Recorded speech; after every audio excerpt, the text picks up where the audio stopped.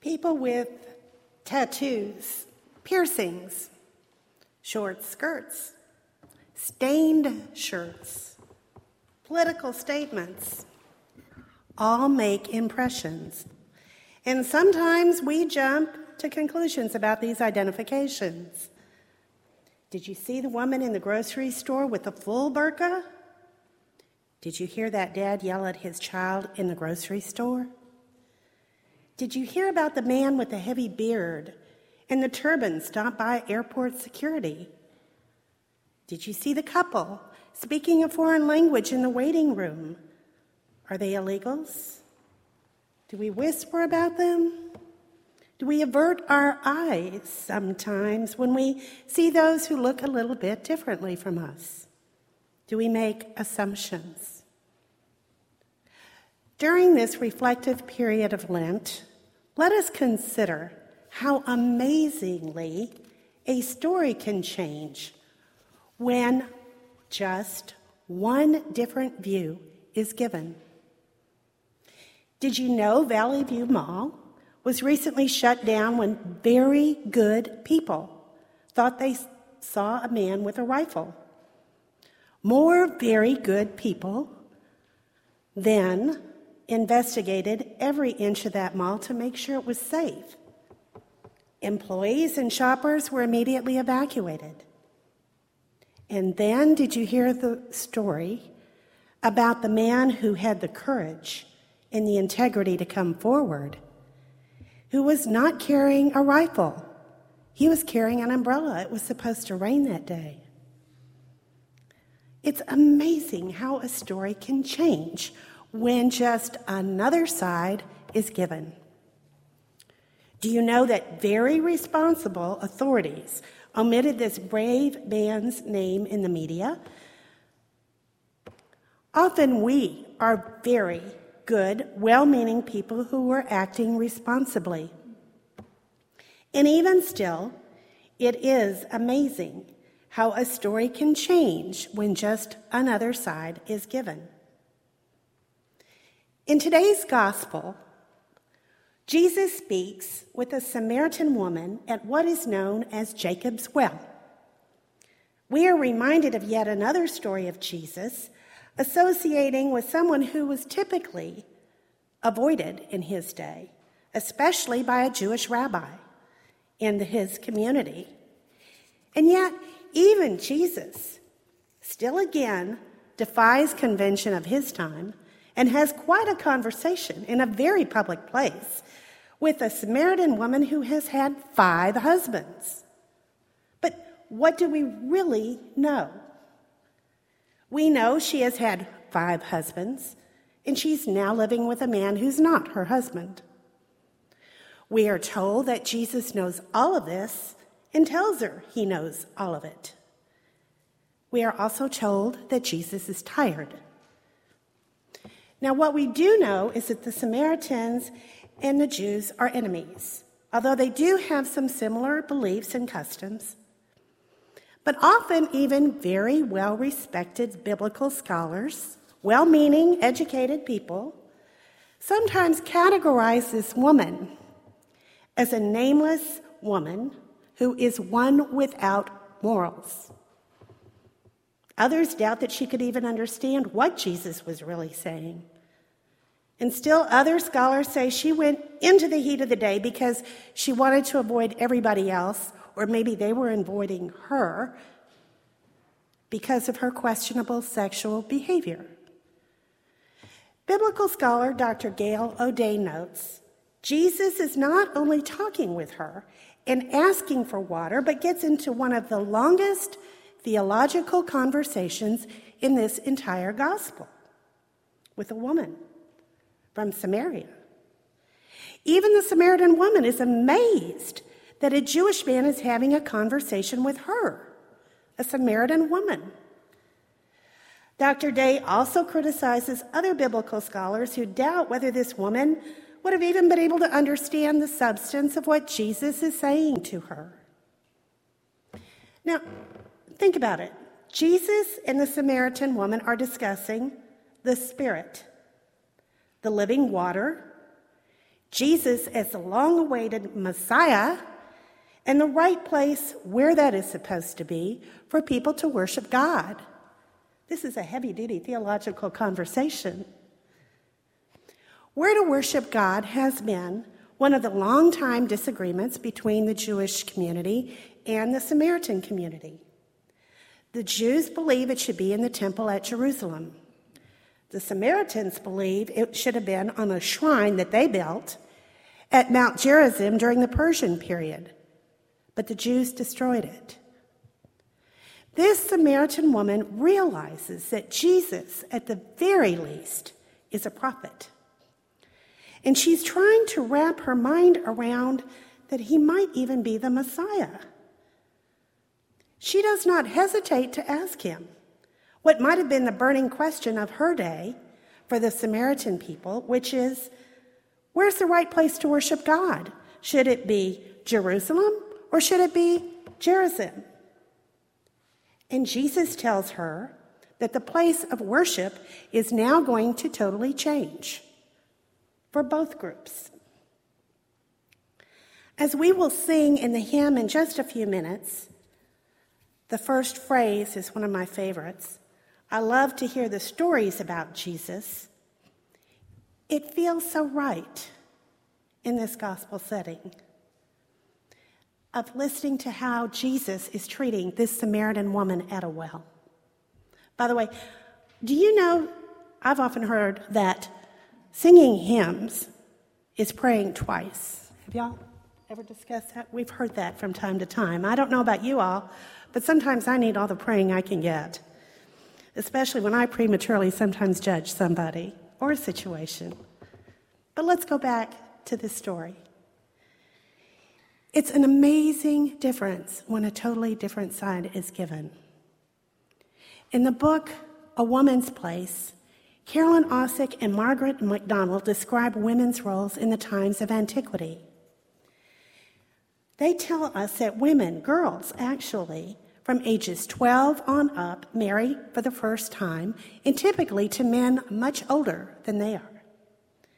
And because of this, oftentimes they're married several times. The man is a provider. The young girl is trained from a toddler up on how to manage a household.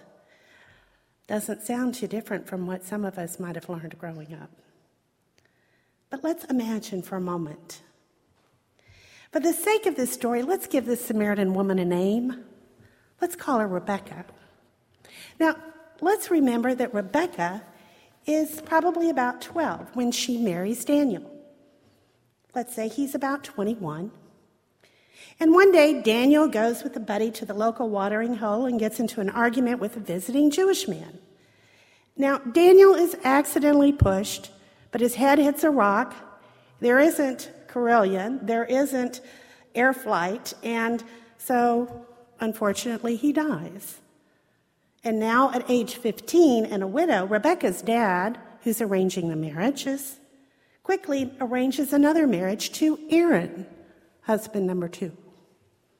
Now, no one knows that Aaron has a bad heart, and he dies shortly after their marriage.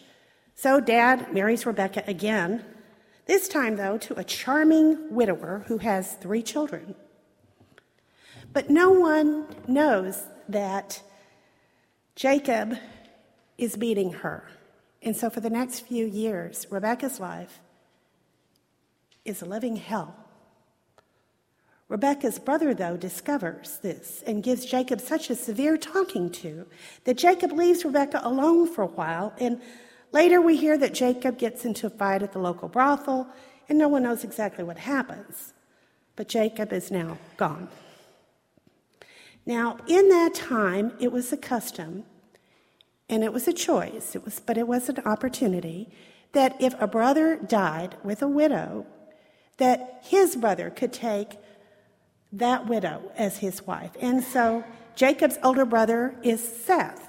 Now, Seth is a really nice guy, and he takes her in.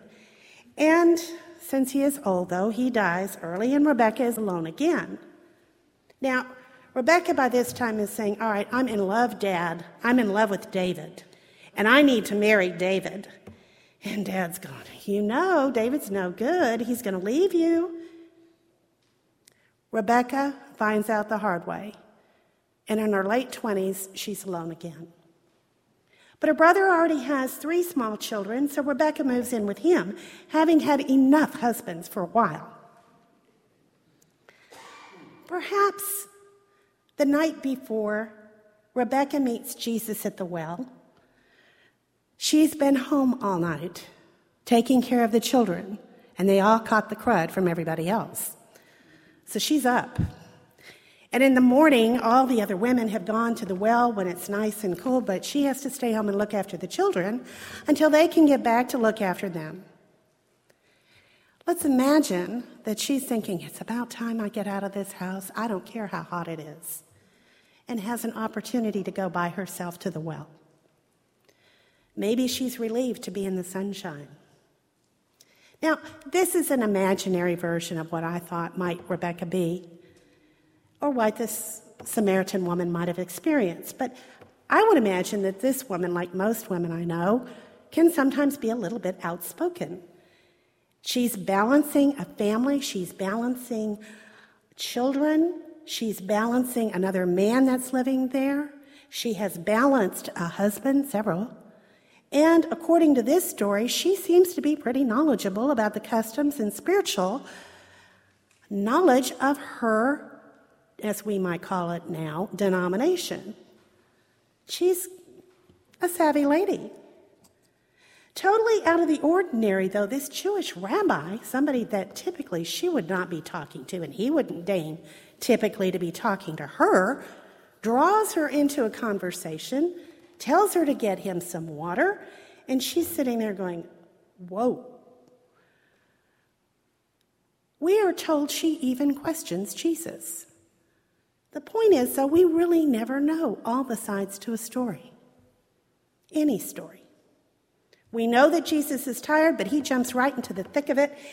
And we never hear Jesus judging this woman. He just says he knows all about her and rattles down a list of things. He begins telling her about who he is and why he's here, and has this long theological conversation with her. Have you noticed that in the Bible, how Jesus often approaches those who are on the fringes, the outcasts, the sinners, the lowest on the status of the social strata, with big news? Jesus approaches John, his cousin, a well-known prophet, to be baptized. But let's face it, John eats locusts. He's not exactly a fashion plate wearing camel hair. And he's not shy about sharing his opinion loudly. Jesus appears to Mary Magdalene with the good news that he is risen. Mary Magdalene, not one of the 12 disciples. Jesus typically does not hang out and eat with the elite, but with fishermen, tax collectors, sinners. And Jesus even lifts children up, not done in that day. In the passage today, though, Jesus tells the Samaritan woman that he is the Messiah. Although the Samaritan's word for Messiah is taheb, which means the one who returns, the one who will proclaim all things to us, that both her Samaritan community and the Jewish communities have awaited. No wonder she's convinced this is who it is. This is the man they have all been waiting for. Some biblical scholars even place this Samaritan woman on a similar footing with John the Baptist, since both of them were witnesses and both of them brought very large people, very large followers in numbers of people to hear Jesus. Jesus does not follow this norm again of only associating with the popular ones in society. In this case, the Samaritans are more than that. They're known enemies. And following the example Jesus sets is not easy. We can tell even from this story the disciples probably would not have approached the woman at the well. Like the disciples, we are human. And thankfully, God gives us grace. But let's be honest, it's sometimes easier to judge or exclude people who are on our fringes. Sometimes we avoid the person who talks too much or who's not with the in group.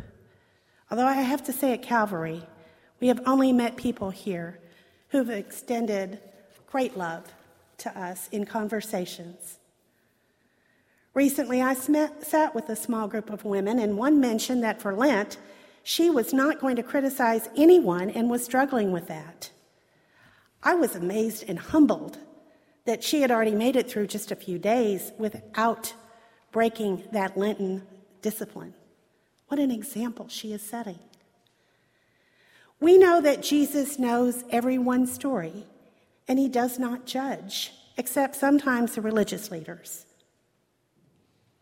So who is this unnamed woman at the Samaritan well, at Jacob's well, for us today? Is it the tailgating driver who won't let us get into that lane after repeated signaling? Is it the teen who's so busy texting that she ignores her parent during the entire conversation at dinner? Is it the driver in front of us who at the last minute decides to make a turn instead of going straight, and it makes us miss the green light? It's amazing how a story can change when a different side is given. Perhaps the tailgating driver is trying to get to a loved one who has been admitted into the hospital and is just not paying attention. Maybe it is the teen who's trying to reach her brother, whose technically challenged parents are not the best at texting, and is not having an easy day with computers. Perhaps the person in front of us all of a sudden remembered he left his wallet at the house and has to do a U-turn to get back home so he can get to work on time. And maybe the person who talks too much has few people to visit, or is just nervously talking, and they just keep rattling on, inwardly thinking, God, please let me be quiet now and quit talking. We're all there. We've all been there. Dear Lord, help us to be mindful, especially during this Lenten season, to meet our Samaritan woman at our well with great love, with equality, with tolerance, especially when our annoyance level reaches a high, high level. Help us to take a deep breath and remember it is the face of Christ that we are called to be, to him, to her. It is to be the face of gentle kindness, and sometimes that means to ourselves, because there for the grace of God go we too. Amen.